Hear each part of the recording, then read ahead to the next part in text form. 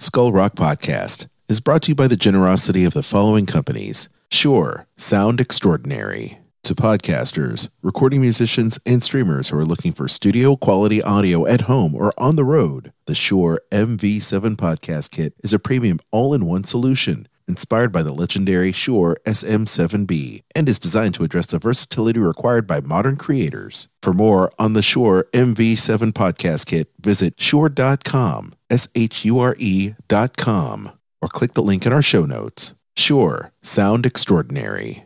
And by The Old Mill Press, publishing beautifully crafted books that illuminate our world. To learn more, visit theoldmillpress.com. And by listeners like you.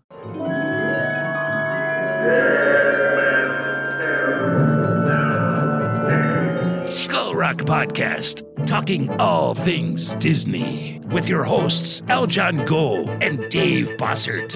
Welcome to Skull Rock Podcast, your show about all things Disney and pop culture. Every week we take you behind the scenes of some of your favorite Disney films, theme park attractions, performances, books, music, as well as what's streaming, what's playing in theaters, and what's going on in the universe of entertainment. I am not only a musician, I'm also a lifelong Disney, Marvel, Star Wars, pop culturist, and pirate, Aljon Go. And you can email me, Aljon, A-L-J-O-N, at skullrockpodcast.com. And I'm Dave Bossert, artist, filmmaker, and author. And welcome to the Skull Rock Podcast. If you love Disney and pop culture, please subscribe to the show wherever you get your podcasts. You can also like and follow us on Facebook, Twitter, Instagram, and LinkedIn. You can also email me at dave@skullrockpodcast.com. Aljon, how are you this week? We've got a great show. Oh, man, I am totally psyched. I'm ready to rock. And I feel like I can finally, I'm settling into 2023, and it feels pretty good. It does. And, we've got Didier Guers, and he's the author of Origins of the True Life Adventures. Nice. Origins of Walt Disney's True Life Adventures. We're going to be talking about that today, and I can't wait. This is going to be a great discussion. It's a terrific book, I have to tell you. I'll just give you a little tease on that. I love the True Life Adventures. I remember growing up as a kid, once again, my dad going to the public library and getting those films, putting them in the reel, and then just hitting play and watching them in our kitchen growing up. And that's awesome that we get to talk and shed some more light on this great series. Yeah. And, I will tell you, that Disney was a trailblazer when it came to nature documentaries, obviously with the True Life Adventures. But even after the True Life Adventures, there was tons of nature documentaries that were done for the Wonderful World of Disney television show. And also, you've got Disney Nature today. As a label that's producing more nature documentaries, new nature documentaries. So it's really, I think this is an area that we could talk about quite a bit. I love it. And it's something that his legacy lives on because a lot of them kind of borrowed from that formula. I dare say steal, because it's that kind of story thread that a lot of these documentaries have really gotten in those, from that. As a derivative of that. Yeah, no, but it laid the foundation for Jacques Cousteau and the, Mutual of Omaha and all of those nature documentaries and television shows that followed. You saying that just makes me so nostalgic because I love those growing up, and I still love nature documentaries today, and I love watching them with my kids. It's just so eye-opening. There's so much more we can learn about nature, so I'm looking forward to breaking it down with Didier. So awesome. But having said that, Dave, we now are looking at what we've been streaming this week. And, as we were saying, 2023, we're settling. And, Dave, were you able to consume any media this week? I got to tell you, since getting back from the East Coast, I've been so busy. I did manage to watch a few things. Raymond and Ray is a movie with Ethan Hawke and Ewan McGregor. Yes. And it's about two brothers, same father, different mothers, They have to come together because their father passes away, and it was entertaining. It was interesting. It's definitely a movie you can watch on a streaming service. You don't have to see it in the theaters. Sure. I also caught up on another episode of 1923 with Harrison Ford and Helen Mirren. Right on. Which is really, I mean, a terrific show. If you haven't seen this, I highly recommend it. It's on Paramount Plus. Nice. I also watched The Mindy Project on Netflix. Oh, yeah. Yeah, and I hadn't seen this at all. Nancy started watching it, and I started watching it with her. Very funny, very smartly written. Mindy's really, funny. Really terrific comedians in this show. If you haven't seen The Mindy Project, definitely check it out on Netflix. Mm. And then I finished watching Berlin Station on Prime, and that's about the CIA office in Berlin, and it's a whole spy versus spy, covert operations kind of a show, and really enjoyed it. I really liked it a lot. Nice. There's only 2 seasons of it, but it's on Prime. You can watch it there. We watched a 6-episode limited series called Treason with the actor who plays Daredevil. Oh, Charlie Cox. Yeah. Nice. And he's the lead in this, and it was terrific. Oh, I bet. Nice. Yeah. So you could check that out on Netflix. And then also on Prime, I did watch the first season of Deep State. Okay. With Max Strong as the lead. Right on. Yeah, and a really well done show. I'm really getting into these shows that are filmed in Europe and other places. I mean, they're Deep State takes place in England, France, and the Middle East. Yeah, and it's really terrific. Oh, very cool. Well, I like that. I know that I still have a few of these shows on my queue. So I'm definitely going to have to get around to it now that we have today is Martin Luther King Day. So I have a little bit of time to kind of catch up on some things. And there you go. This is perfect. And by the way, I always watch Martin Luther King's speech on the steps of the Lincoln Memorial. Yes. His famous "I Have a Dream" speech. I watch that every Martin Luther King Day. Same. You can find it on YouTube. You can find it on a number of websites. But I always watch him do that speech because it's such an inspiring speech. So happy Martin Luther King Day. And if you have a moment, either read the speech or listen to it. I agree 100%. I think it's great to kind of keep those ideals at the front of your mind, and I think that's something to strive for sure. So, but great list, Dave. I like the list. What have you been watching? Well, I saw a couple things. Kristen and I we make time for our show of shows. We're very much entrenched in the latest seasons of Criminal Minds Evolution on Paramount Plus, as well as what else we're watching. Law and Order SVU. Like we watch all of our crime procedurals and FBI shows, FBI Most Wanted. But I wanted to let you know that we did watch an independent film called Amber Alert, and it's been out there for a while. It's on Prime, Amazon Prime, but it's a independent ship in a bottle kind of movie where an Amber Alert gets sent out, and this group of 3 friends ends up hearing about it and seeing that they are trailing the car that has the Amber Alert. Wow. And so it's an hour and 20 minutes long. It's probably 20 minutes, maybe too much.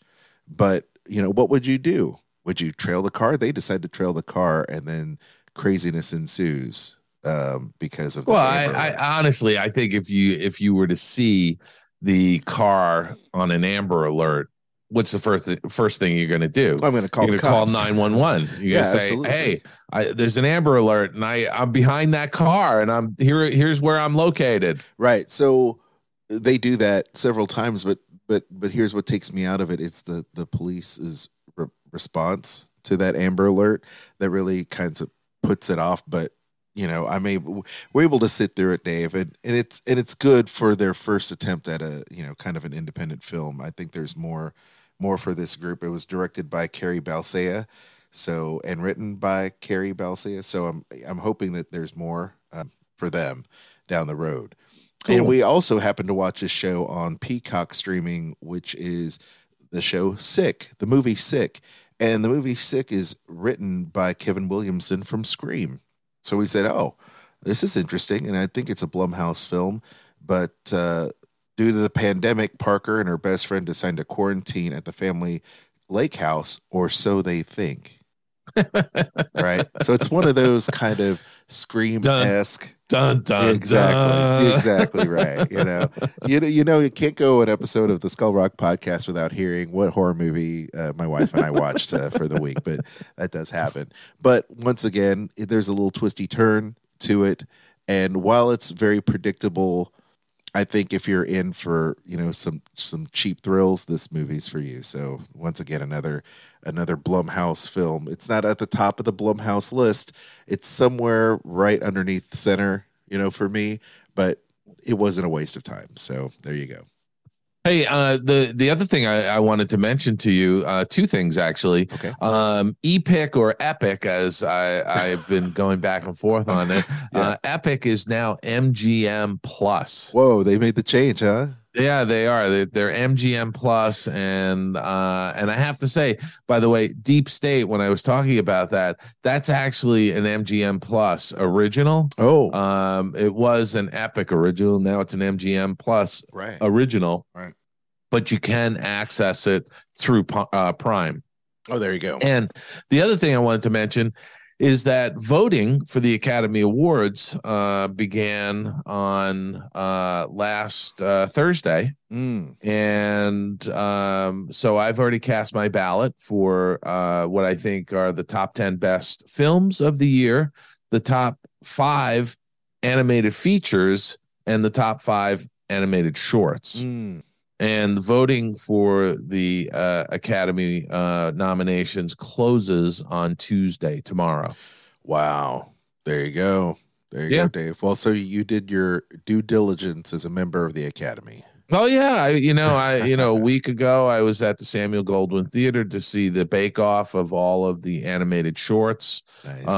There was 15 of them, and out of the 15, the ballot that I just cast is to select the 5 nominees for the award. I love it. So that's happening, and because I'm in the short film and animated branch of the Academy, I vote on the animated feature, the animated shorts, and all Academy members weigh in on Best Picture. Getcha. Okay. Good. Yeah. Well, and I'm not going to talk about my ballot or any of my predictions because, the voting is open and it closes tomorrow. And I don't want to discuss anything until all the voting is finished. Well, there you go. And as you should. So, right. Looking forward to you and the rest of the votes coming in. It'll be interesting to see who walks away with the statues this year. I will say that I'm sure the award ceremony will be a lot different this year, considering what happened in the Golden Globes with Eddie Murphy, because that was hilarious. I'll be honest. Oh my gosh! Did you hear about that? I honestly, it's it's a crazy time of year with all of these award shows. Well, if you haven't seen what Eddie Murphy said, I think it's a gift that keeps giving. So I'll just leave it at that. All righty. Well, I think it's the part where we go head first into Skull Rock Podcast, ripped from the headlines. It's Skull Rock Podcast headline news. Well, there you are. Mark G. Parker gets installed as chairman of the board. Dave, 7-year member of the Disney board and executive chairman of Nike, will succeed Susan E. Arnold, who will not stand for re-election pursuant to the 15-year term limit under the Board of Tenure Policy. So the board is now reduced to 11 members. Dave, What do you think about this big news?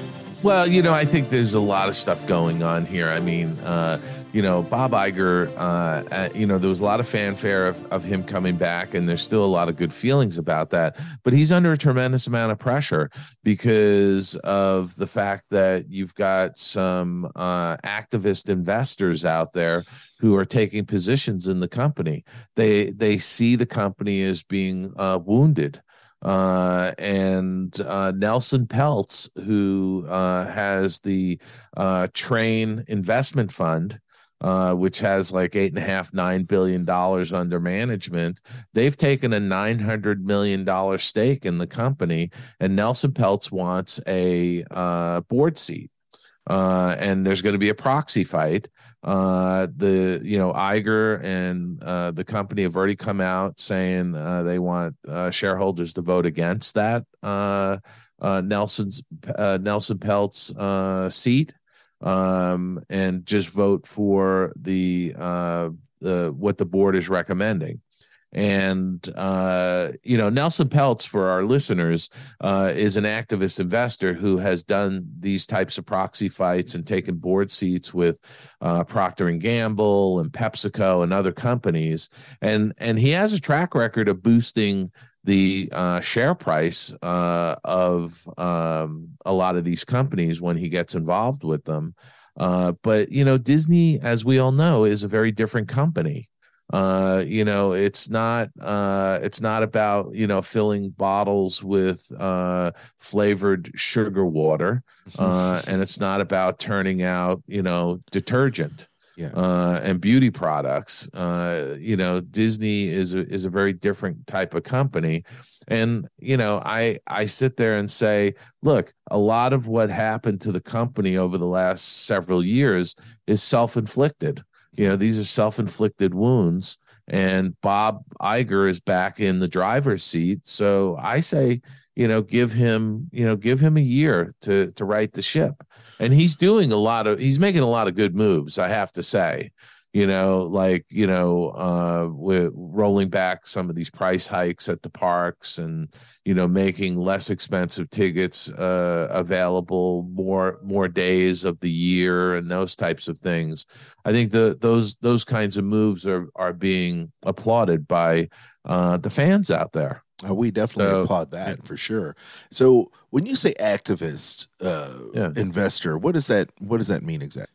That means somebody who's got their own ideas. They want to come in, get a board seat, and push their agenda. Oh, gotcha. And Nelson Peltz's agenda is to raise the stock price. Well, to squeeze value out of a company. And look, you have to go back to Walt Disney, who founded the company with his brother Roy O. And you have to sit there and say, it's not, Walt said it's not always about making money. Right. Right. And there's a certain amount of truth to that. And with a public company like Disney, it's a fine line you have to walk, because you do have to, create value for your shareholders and your investors.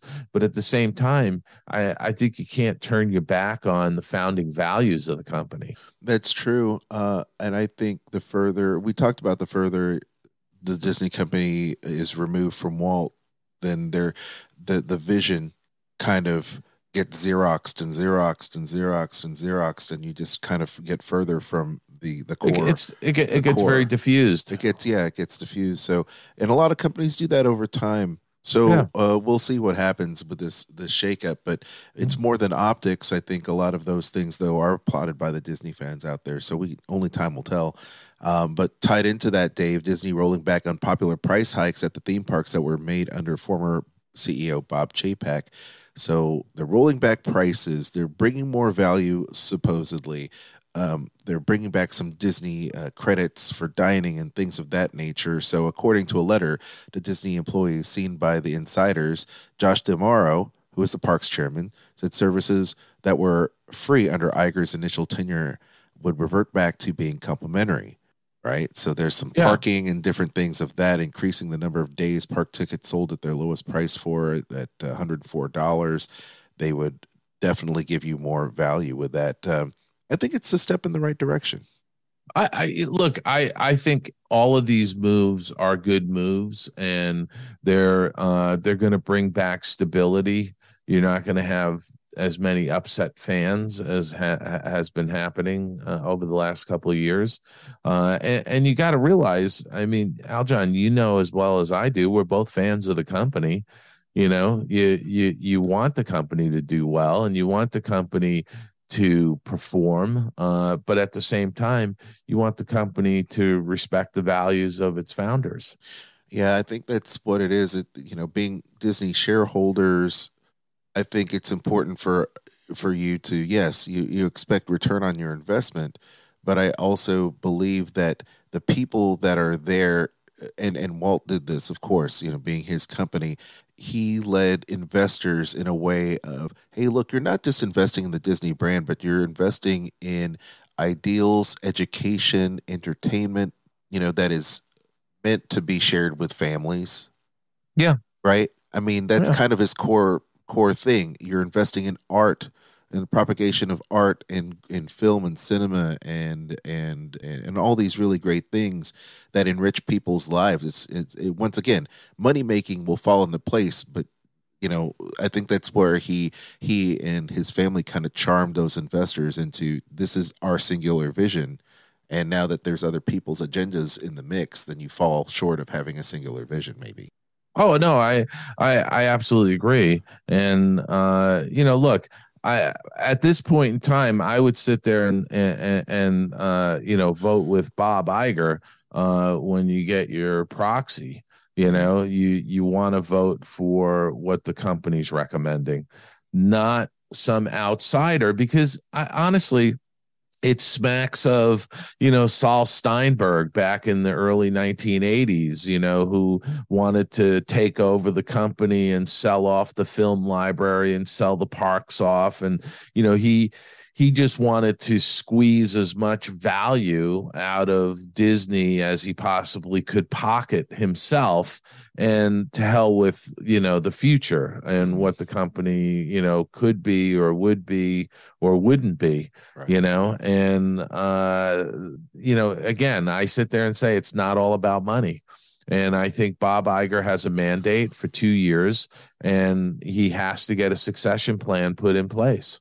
That's sort of the top of that's something he has to identify somebody at least in the next 6 or 9 months, and put that person in maybe as a chief operating officer to basically be groomed to take over as CEO at the end of 2024. 2 years is going to go by very quickly. Exactly. It certainly will. Yeah, so, definitely. Well, he's got Bob Iger's got a full plate of stuff to deal with. I do not envy him for sure. But you know what? He's got the track record, and I think everybody's got confidence he's going to make this thing happen. I feel like if there were any other alternatives, they would have already done it, and I feel that they've tried it, and it didn't work out so good. So, yeah. And Bob Iger, to his admission, I mean, he handpicked Bob Chapek to kind of do this, and just didn't work out. Hey, you know something? You can't win 100% of the time, but Bob Iger is pretty darn close to it. You know what I mean? He had a really great 15-year run as a CEO. Sure. And did some amazing things for the company, and that's what people have to really be focused on. Did everything work? No. And one of the things that didn't work was the succession. Yeah. And so he gets a do-over. He gets a do-over. Well, once again, all eyes, the world is watching, and we look forward to seeing what kind of moves the Disney company makes in order to kind of get out of this perceived, slump that they're in. Well, it's not a perceived slump; it is definitely a slump. But I do want to say, Aljon, the stock price has really gone up quite a bit over the last week and a half. Well, thank goodness, right? Yeah, I mean, it's literally just shy of $100 now a share. Exactly. And it was as low as it was in the 80s. Well, yeah, this is the time to buy Disney stock, y'all, if you haven't already figured that out. Okay, that's exactly right. So speaking of time, 2024 can't come soon enough for me and my wife, because we are huge Walking Dead fans. And we love Andrew Lincoln and Denai Guerrera. They're amazing actors. And we'll be continuing on with this franchise with the release of the Walking Dead universe as it expands. They've got this brand new Rick Grimes and Michonne series beginning production this year for a 2024 debut. They've got the different sequels, kind of with Norman Reedus, who's got the Walking Dead Daryl Dixon show. And you have Dead City featuring Jeffrey Dean Morgan, one of my favorites, and Lauren Cohen.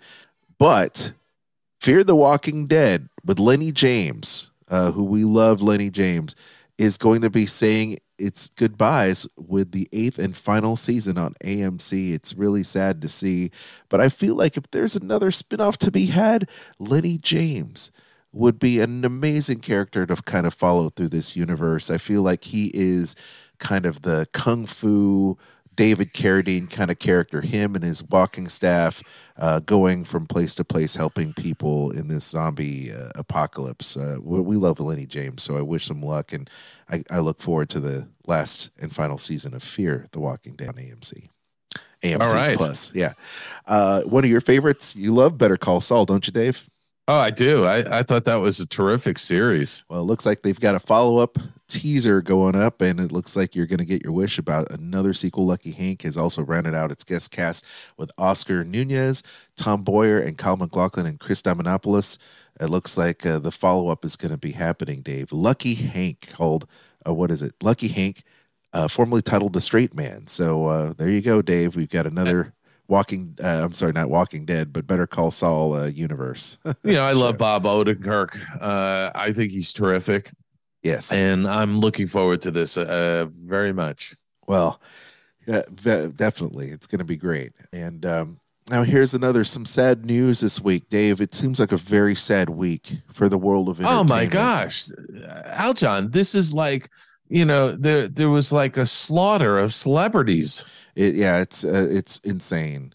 I had to make sure that we didn't leave any stone unturned this week, but one of my favorite guitarists of all time, who was on tour, Jeff Beck, passes away at the age of 78. His family said the rocker suddenly contracted bacterial meningitis and peacefully passed away this past Tuesday. That's one of those freakish things, I mean, you just it's like it happens, and an otherwise healthy person could get taken out by something like that. 100%. I mean, he was a rock and roll Hall of Famer, got inducted with the Yardbirds. And by the way, if you haven't checked out his Rock and Roll Hall of Fame speech, it's just brilliant because he basically said, forget about these guys. They kicked me out of the band.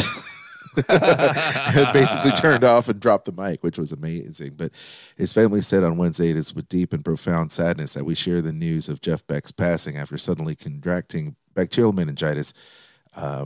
Family asked for privacy while they grieve with this profound loss. And yes, Dave. I have to say, Aljon, I was familiar with Jeff Beck's career. Mm-hmm.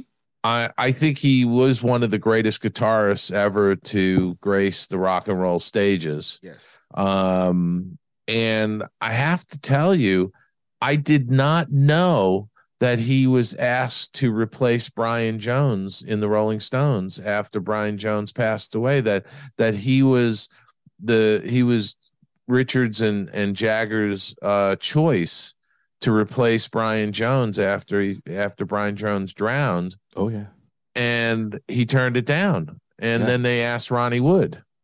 Oh yeah.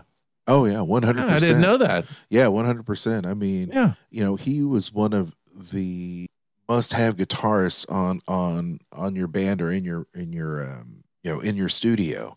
Not only did he have that opportunity, but the Jeff Beck Group, really did amazing things during the 80s.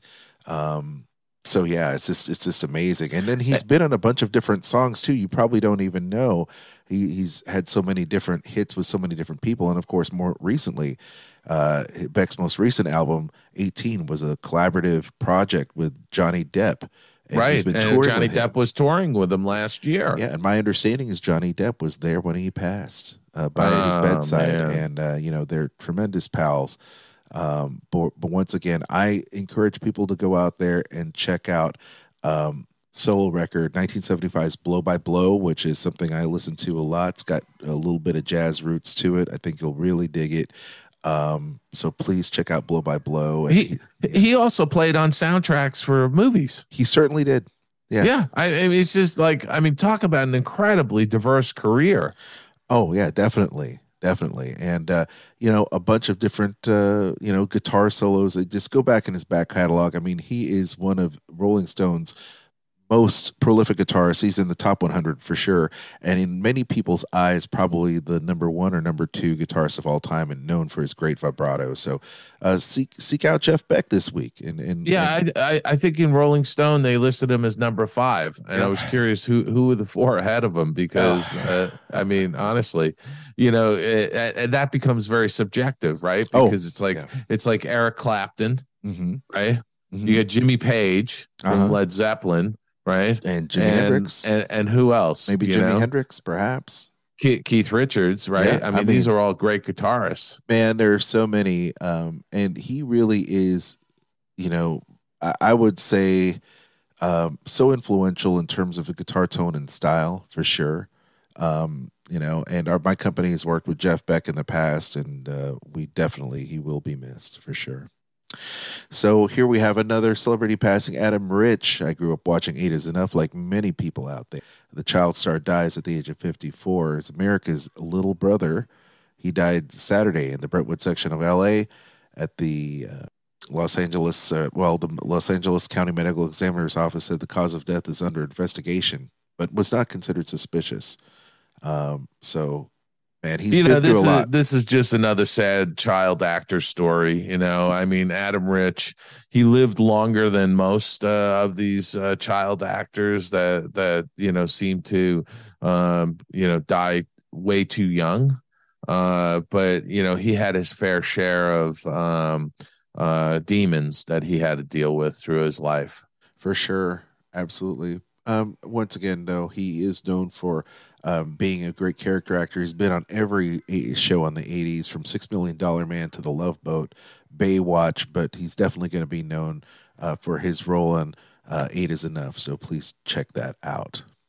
And another celebrity passing, Dorothy Tristan, actress in Clute, Scarecrow, and The Looking Glass, dies at the age of 88. She had a long battle with Alzheimer's, and once again, a very sad week for sure.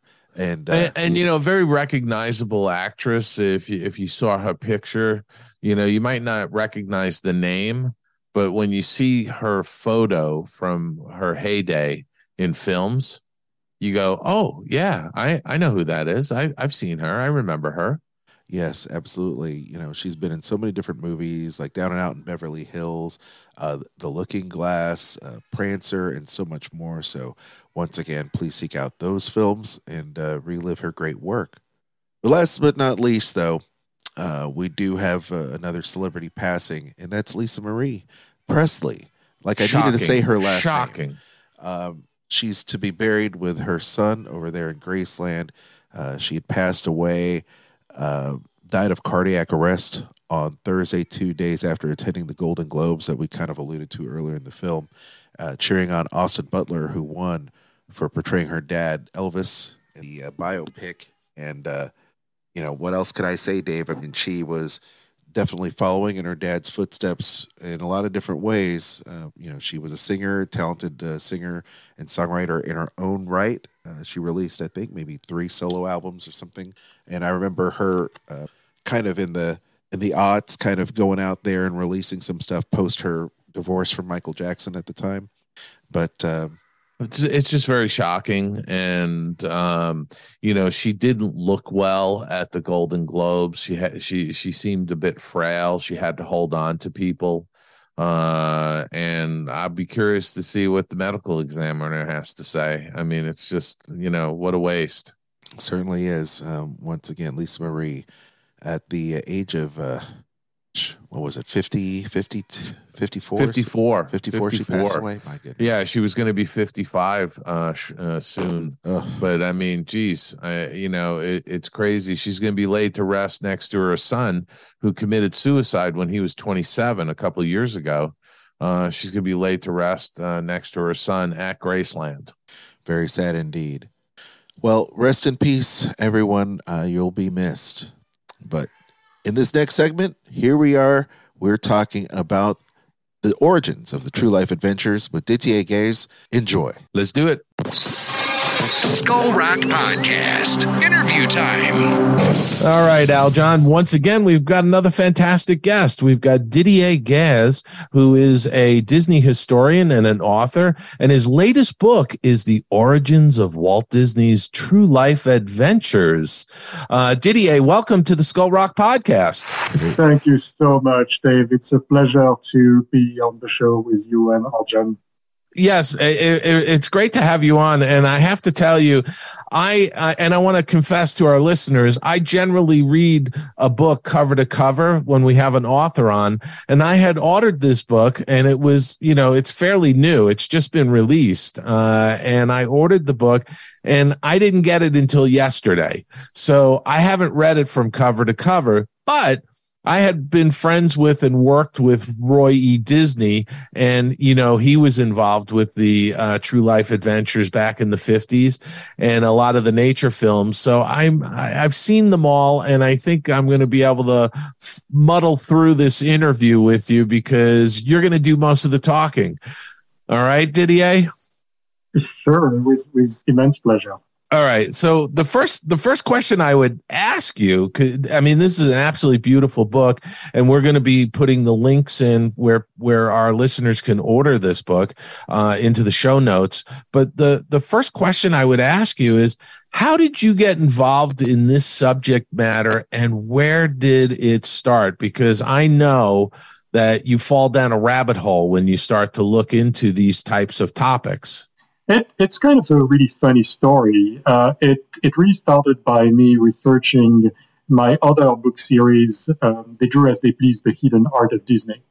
And to do that, I was researching the life and art of quite a lot of Disney concept artists.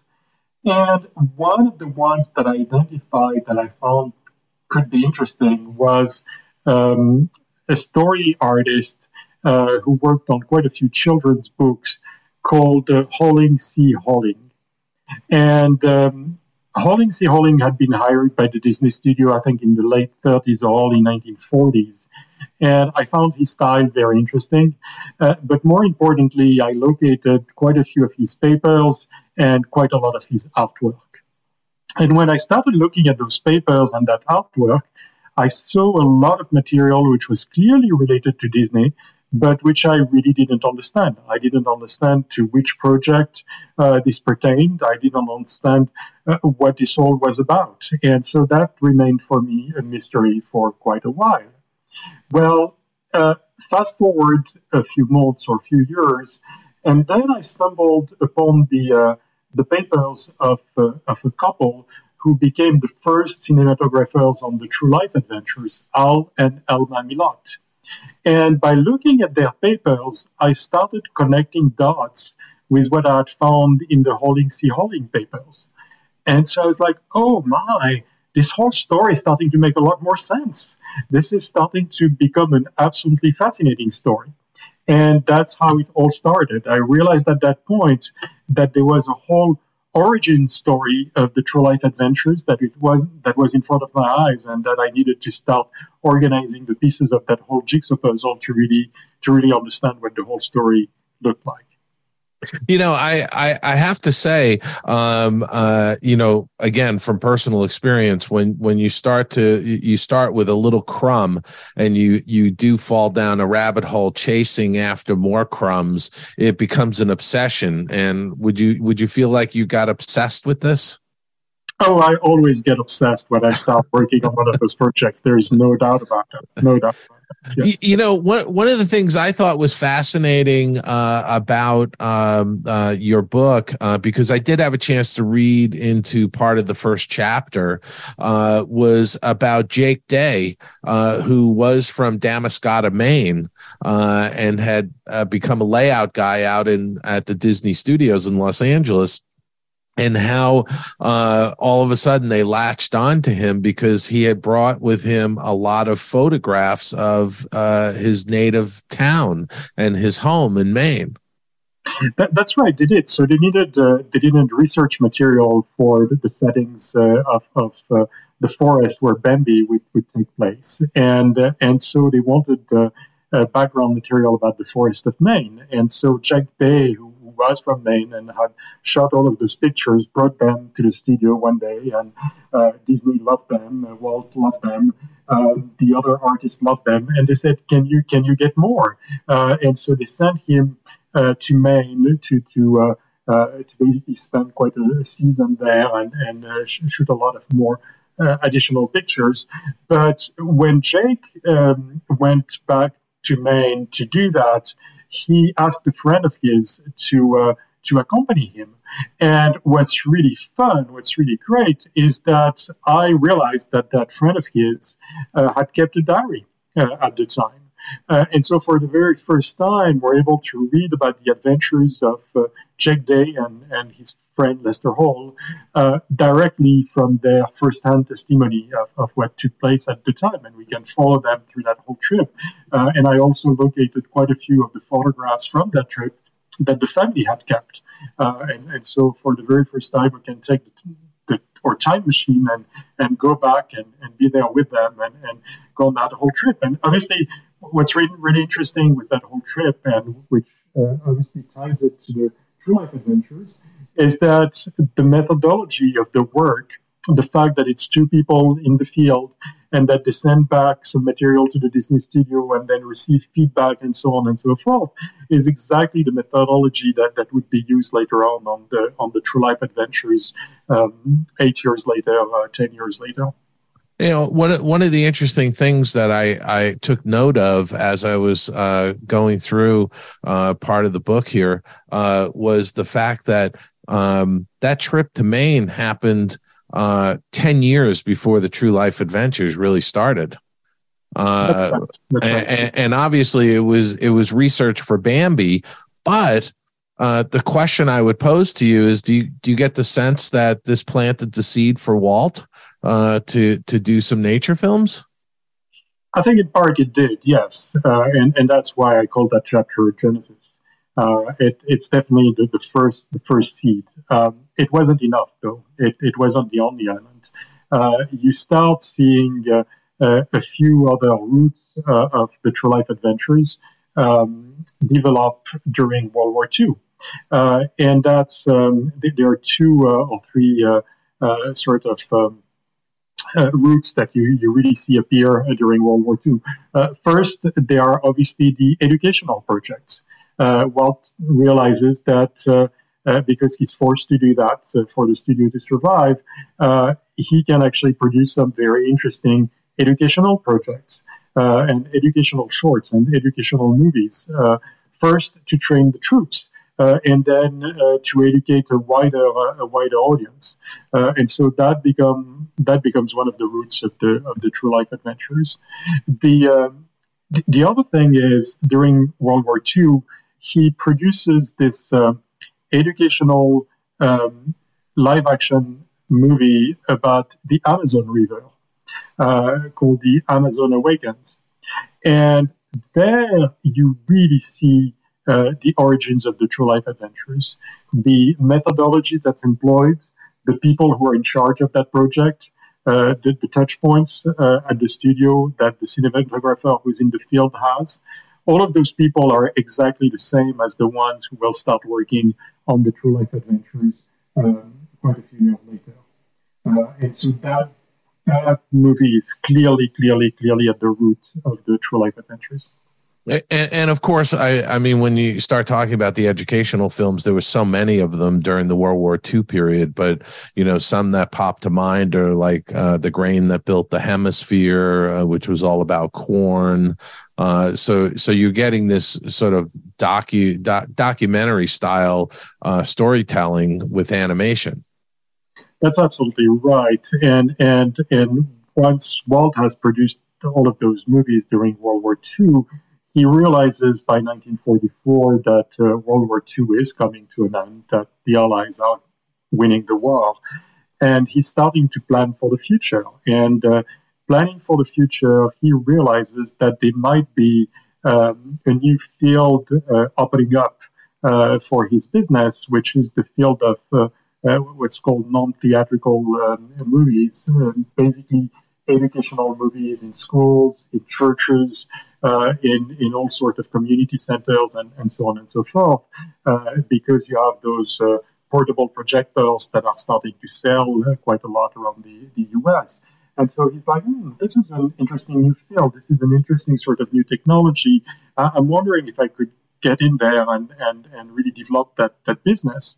And so he starts thinking with a few people at the studio, including a person called Carl Nater, and also that artist that I was mentioning earlier, Holding C. Holding, about what could be produced for that new emerging field in the entertainment space and in the educational space. And so the studio starts researching dozens of projects in all sorts of directions for that new field, including a history of music, including a history of the human body, including like every single subject you can think of was being studied at the time by the studio.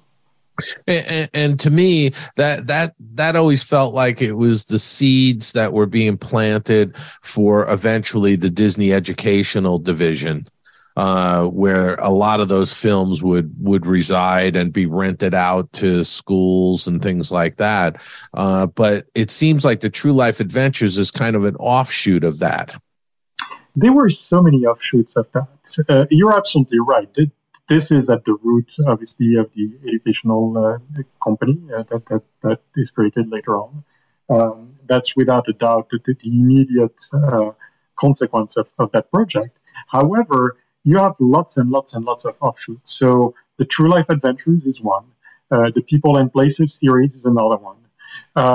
Toot Whistle Plug and Movement Melody are another one, amazingly enough. And you have quite a few goofy cartoons and others that are also offshoots of those initial ideas. Even Donald and the Wheel is an offshoot of those educational projects.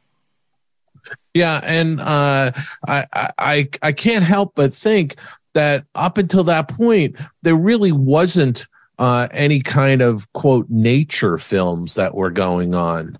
I mean, I could not think of anything prior to the True Life Adventures unless I'm blocking it out, because I believe the True Life Adventures really started what would be followed by Mutual of Omaha and Jacques Cousteau and, all of those kinds of nature films and television shows. Well, there were some pictures about the animals and some documentary about animals and so on and so forth. A lot of them were on the lecture circuit, and you had those professional cinematographers that were really monetizing this by presenting their movies in churches and schools and other places like that. But that was probably the first series really on the big screen, and that mixed both education and entertainment on the big screen. And I would think, I don't know, and having not seen some of those early presentations, I would imagine those were kind of dry, more scientific, zoological type of presentations. Whereas with Walt Disney, he was creating entertainment for the masses, and so he was overlaying a storyline onto his nature films.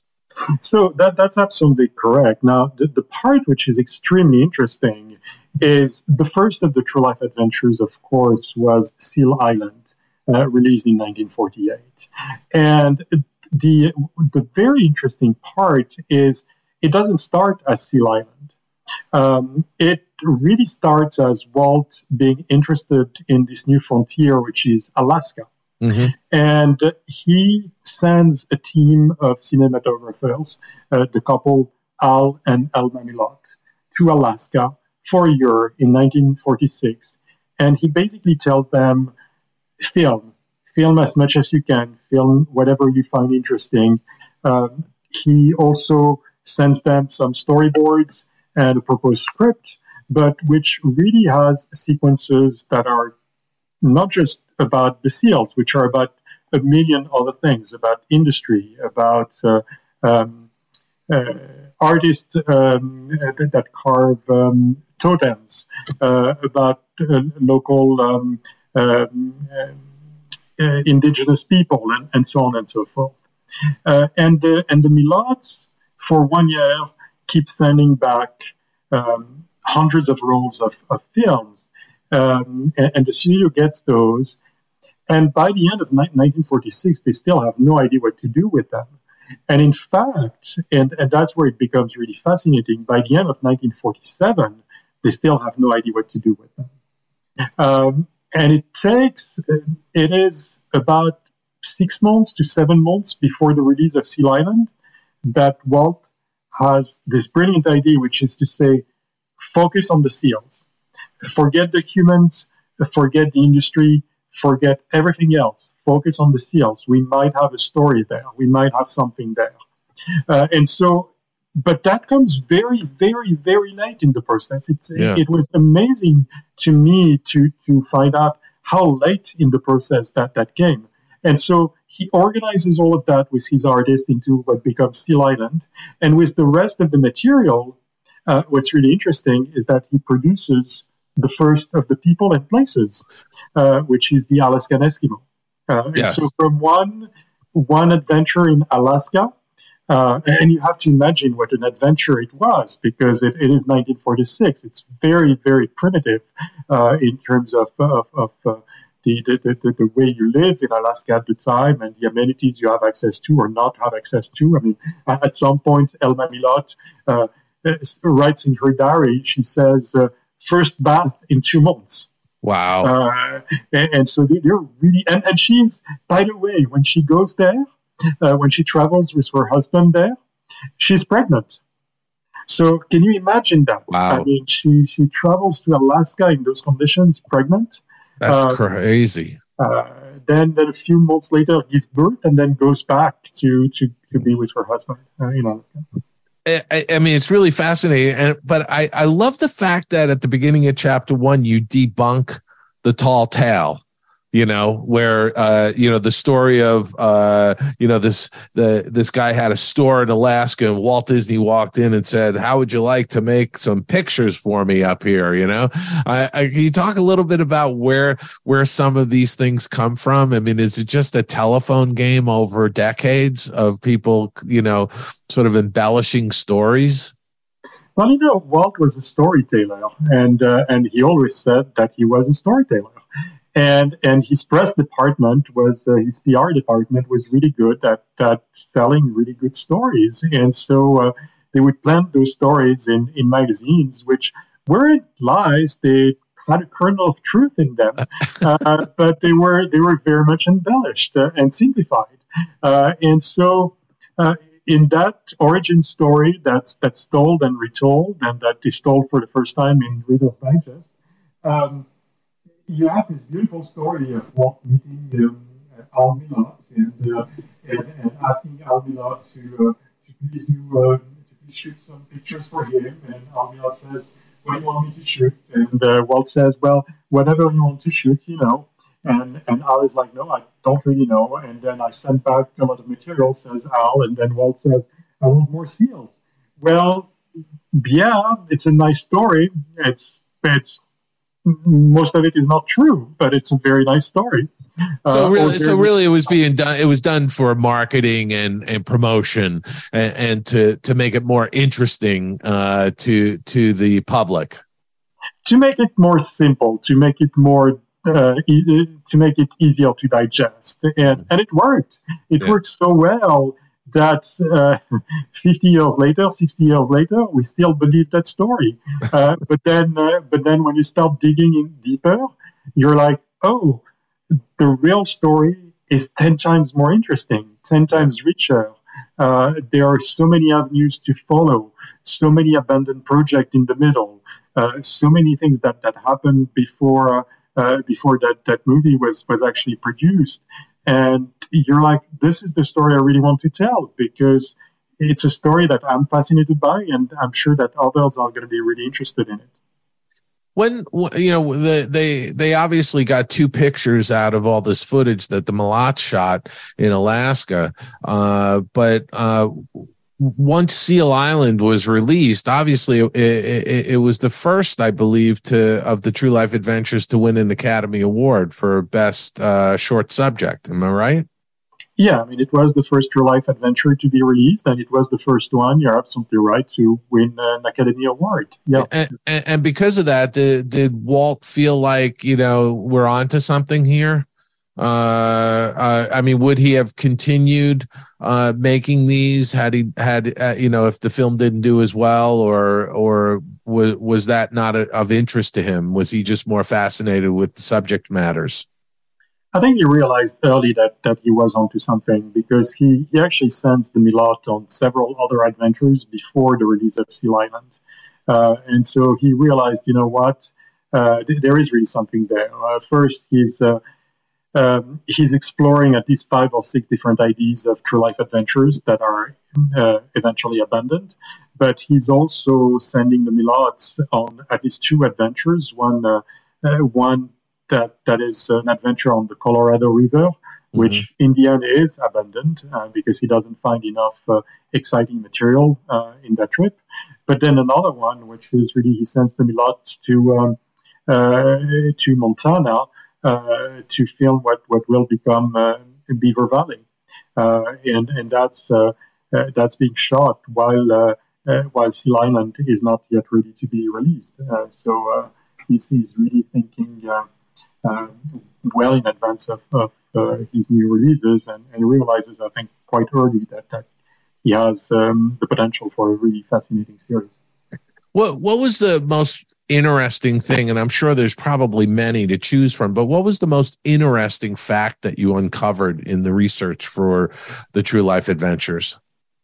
Well, more than a fact in itself, for me, there were 2 things that were particularly interesting. First, I was able to locate the lost diary and the lost autobiography of the Milots. And there was literally only 1 copy of that manuscript that survived in one museum.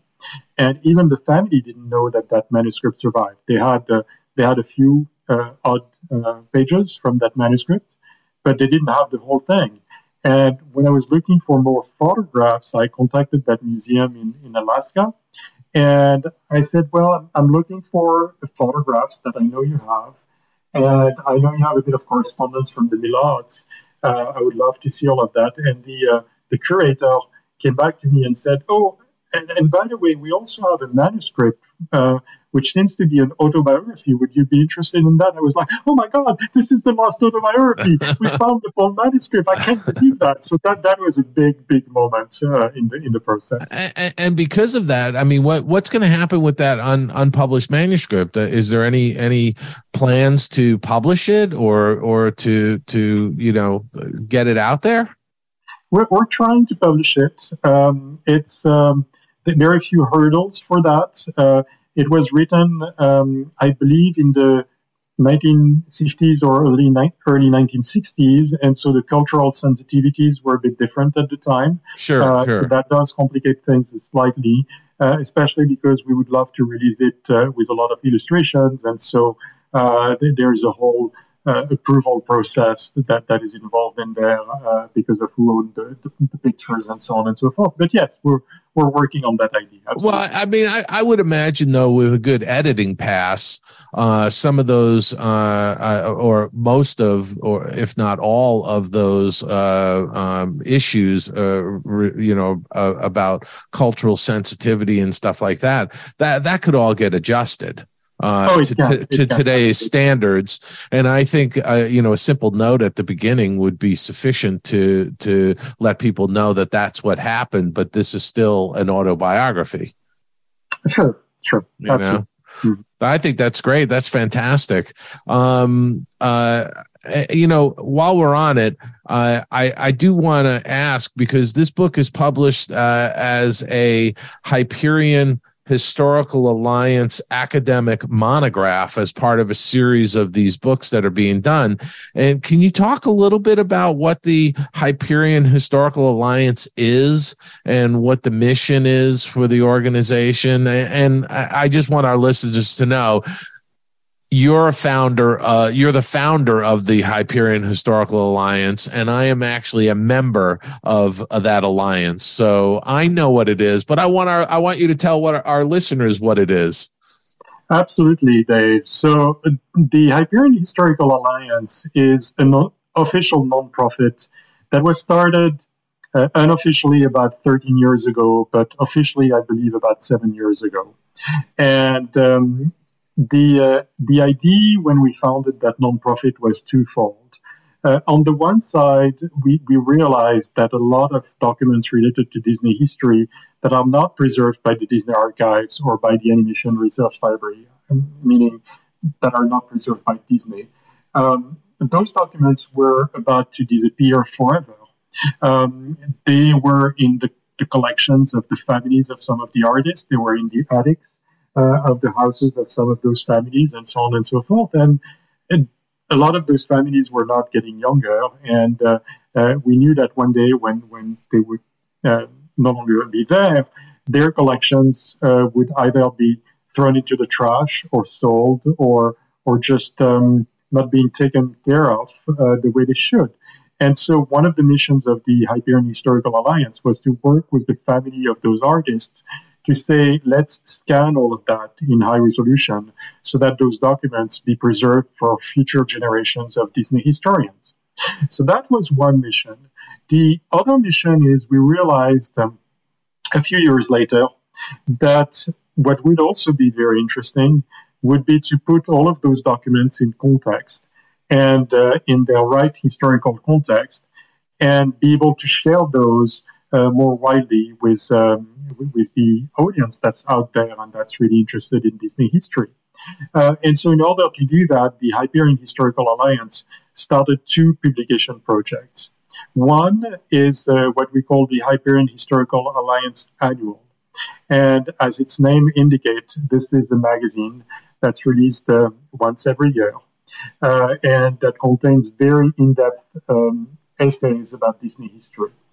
And so we try to explore aspects of Disney history that have not been explored before with very detailed endnotes so that people know exactly where the information comes from. And then parallel to that, we started an even more ambitious project, which is a series of hardcover, fully illustrated monographs. And those monographs started with the release in 2019 of The Making of Fun and Fancy Free by historian J.B. Kaufman. And the second volume of that series is the one I just released, which is The Origins of Walt Disney's True Life Adventures. Now, what makes those monographs really special are two or three things. The first thing is obviously the research is very, very in-depth and complete, again, with very detailed endnotes. But the other thing that's really, really important is that those are really fully illustrated monographs, which contain, in average, about 200 to 240 documents, illustrations. And we try and make sure that at least 90% or 95% of the illustrations in those monographs are things that have not been seen in book form before. And so we try to really bring to the surface a lot of visual documents that no one was aware of before. And so that's very exciting. And there is a lot more coming in that monograph series. And if you have a few minutes, I'll be happy to talk to you about those. Well, we can plug some of those later, but I really wanted to just have our listeners understand where this was coming from, and essentially, you know, you're covering topics that would not be covered otherwise. These are narrow, focused, detailed topics that aren't going to be published by Disney Publishing or any other publishing company because it's got a small reader base. It's a specialized reader base, and that's what really monographs are. And I think that's what's so great about these is that these stories get out into the world to the people who are really interested in it, and it's not driven by, well, you have to sell 10 or 20,000 copies or anything like that. That's all absolutely correct, Dave. That was a big part of the inspiration behind that series. Yeah. And obviously, I take it you've rewatched all of the True Life Adventure films. I've rewatched until now Seal Island and Beaver Valley and the Olympic Elk, which are the subject that I've been focusing on until now. Okay. Obviously, Seal Island for the first volume, and then Beaver Valley and the Olympic Elk for the volume I'm working on at the moment. Which will be the second volume of this series. Which is going to be the second volume of this sort of True Life Adventure related series. That being said, it's not going to be purely about the True Life Adventures, that second volume. That second volume, in 1952, it's really interesting, right around the release of either Beaver Valley or the Olympic Elk, I can't remember right now. But Walt says, we're not just working on a series about nature, what we're thinking of at Adventures in Nature, which is really the True Life Adventure. We're also working on at least two other parallel series. One is going to be Adventures in History, and that will start with a short called Ben and Me. And then we're working on a series called Adventures in Music, and we have a few that are already in production. And so that second volume is going to be Walt Disney's Adventure in Music, Walt Disney's Adventures in Music, History, and Nature. Okay. I will tell about the genesis of Toot Whistle Plug and Boom and Melody on the one side, about the genesis of Ben and Me and the whole like package feature that would have been about folklore and American history, and then about the making of Beaver Valley and the Olympic Elk. Right. And I have a number of questions I want to ask, but on this thread, I do want to ask you about Perry, which is a true life fantasy. So that was something that was slightly different. Can you speak to that? And are you going to do anything with Perry? Well, I haven't started studying Perry, obviously, in a lot of detail. But yes, so that was a very special True Life, because, as you said, it wasn't a True Life adventure. It was a True Life fantasy. It was a whole fictional aspect to it. It was based, obviously, on a story by the same writer who wrote Bambi, Felix Salten. And so there is a whole story to be told there, and I'm sure that will be told at some point within the monograph series, the whole story about the making of Perry. And frankly, I mean, there are fabulous stories also about other movies about the animals that are produced after the True Life Adventures and that are equally interesting. And there's dozens of them, and some of them have funny names to some funny titles. But they did a lot of those nature films for the television show. That's right, and to be honest, right now I'm staring at a box of material that I just received last week from the son of one of the cinematographers that worked on quite a few of the True Life Adventures and quite a few of those live action movies about animals. A person called Lloyd Beebe, and I'm starting to scan all of his collection one box at a time, and it's proving to be great fun. And there will be material for either myself or other historians to write a lot more about those projects. Did you find much material on Stormy Palmer? Not a lot. Unfortunately, there are a couple of reasons why. I did find a bit of material related to Stormy Palmer. There were a few memos where he's explaining what he's trying to do from an editing standpoint and so on and so forth. But unfortunately, Stormy didn't give many interviews, and for some reason, not a lot of his papers were preserved by the Disney archives, and I wasn't able to find anything with the family. So that's a bit sad. That's too bad. I actually had the pleasure of meeting him once. He just for our listeners, he was one of the main editors in the 50s. In fact, Roy E. Disney, who had been working at NBC on Dragnet, on the Dragnet TV series, when they went on hiatus, Roy came over to the Disney Studios and became an apprentice to Stormy Palmer in editorial on True Life Adventures. Absolutely. Yeah. So anyway, I was just curious if you came across that. Were there any other people that were obviously Algar, James Algar, and well, you have at least 4 people that were absolutely critical to that whole project. Right. You mentioned James Algar, who was one. Winston Hebler was another one. Yeah. And then the 2 that are there from the very start, in fact, from before the genesis of the True Life Adventures, from the moment where the studio started producing The Amazon Awakens, which I mentioned earlier, are Ben Sharpstein and Irwin Verity. Right.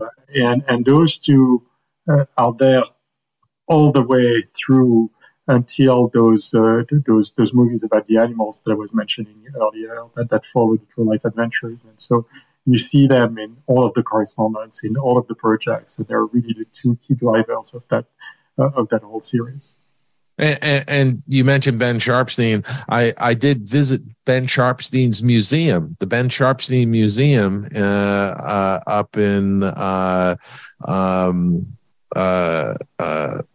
gosh, the town is now slipping my mind, but it's up in Calistoga. Yeah, that just came to me.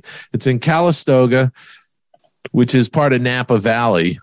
And if you're ever up in Napa Valley, people should swing by and visit the Ben Sharpstein Museum, because there's an entire room full of Ben Sharpstein's memorabilia from his years at the Disney Studios.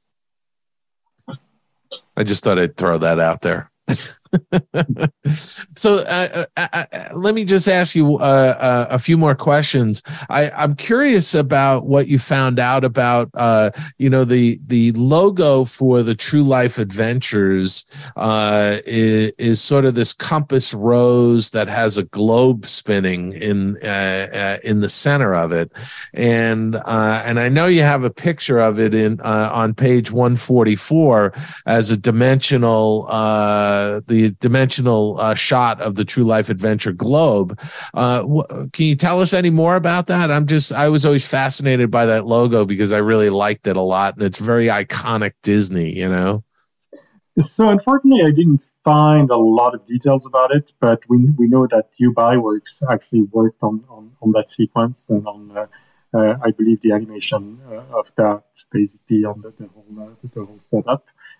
He was involved in that, and obviously UBI-Works is one of Disney's first colleagues, the co-creator of Mickey Mouse, sure, and visual effects genius. Yes, at the time. And I take it that globe doesn't exist anymore. Nobody has it. You haven't been able to locate it physically. I was not able to locate it physically, no. Which is too bad. As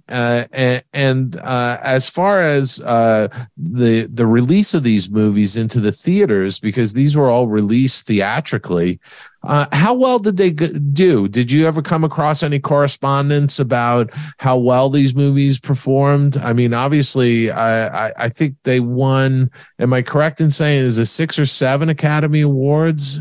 Yeah, I can't remember the exact number right now, but yes, at least 6. It's like most of the series was an Academy Award winning, movies. That's correct, and they did really well in theaters, as far as I know. I know that at least the Seal Island did really, really well, and again, I have details about the exact numbers and success of the movie in theaters. Do you know what Seal Island was released with? I do note that in the monograph, but I do not remember right now. Off the top of your head. That's understandable. There's so much detail to this whole project. And again, I just want our listeners to hear that you can get a copy of The Origins of Walt Disney's True Life Adventures by Didier Guers. You can buy it on Amazon, and Aljon, we're going to put a link into the show notes so people can click right through to that. What else do you want people to know about this book? Well, again, I mean, it is based on very much original research, and none of that story had been told before. Most of the illustrations had never been seen before. Lots of them come from museums that had to scan them for the very first time. So no one, even at the museums, had ever seen those photographs. They were in negative form until I requested scans. And so I think if you're interested in reading in-depth Disney history, and frankly, what's really an adventure story and a really fun story, you're going to have a ball. Yeah, and you know, that's the one thing I love about these types of books is that there's material in the books that people have never seen before. I mean, I think we were all kind of, you know, tired of picking up books occasionally where we see the same type of images over and over and over again in multiple books. And what's so great about this, and again, I haven't read it from cover to cover, but I have flipped through it and pretty extensively flipped through it. There are a lot of things I've never seen before, and that's what's really exciting about these types of projects, is when you uncover that kind of material and then present it to the readers. Well, what I can share with you, Dave, is I'm still amazed at the amount of new material that you can uncover on almost any subject related to Disney history. And I'll give you just one example. I mean, you would think that Mickey Mouse in the 1930s would be a subject that has been explored so much that everything would have been uncovered. I mean, after all, it's the most famous character that Disney created, and it's his golden age, the 1930s. Well, I started researching a project which I thought would be one volume of the monograph series, which in the end is going to be at least 2 volumes and maybe 3, with fellow Disney historian Libby Spatz. And when we started researching that subject matter of Mickey Mouse on stage and on radio in the 1930s, we started uncovering a story that no one was really aware of, which again is going to span at least 2 volumes of the monograph series, with more than 500 illustrations that no one had ever seen before, including Mickey Mouse in big parades across the United States, not just the Macy's parade that everybody knows about, but parades in Ohio, parades in Canada, parades all across the United States, parades in Europe, and so on and so forth. And all of those photographs of those amazing floats that no one had seen before. The photos of those Mickey Mouse stage shows that, frankly, we knew very, very little about. Photos of marionette shows, official marionette shows with Mickey Mouse from the 1930s. And, of course, the whole story about the creation of the Mickey Mouse Theater of the Air in 1938, but which is a much more complex story and much more in-depth story than what we had been aware of, and which starts in 1931. So it is amazing, the richness of Disney history, but what's also really amazing is the amount of Disney history that still hasn't been told and still remains to be researched. And I can attest, because I know that you have shown some of the photographs to us at the monthly Hyperion Historical Alliance Zoom meetings that we have. You've shown some of those images to us, and they're really amazing. They really are, and it's something that I'm really looking forward to. And you're absolutely right. You know, I've told people there's thousands of stories still to be told.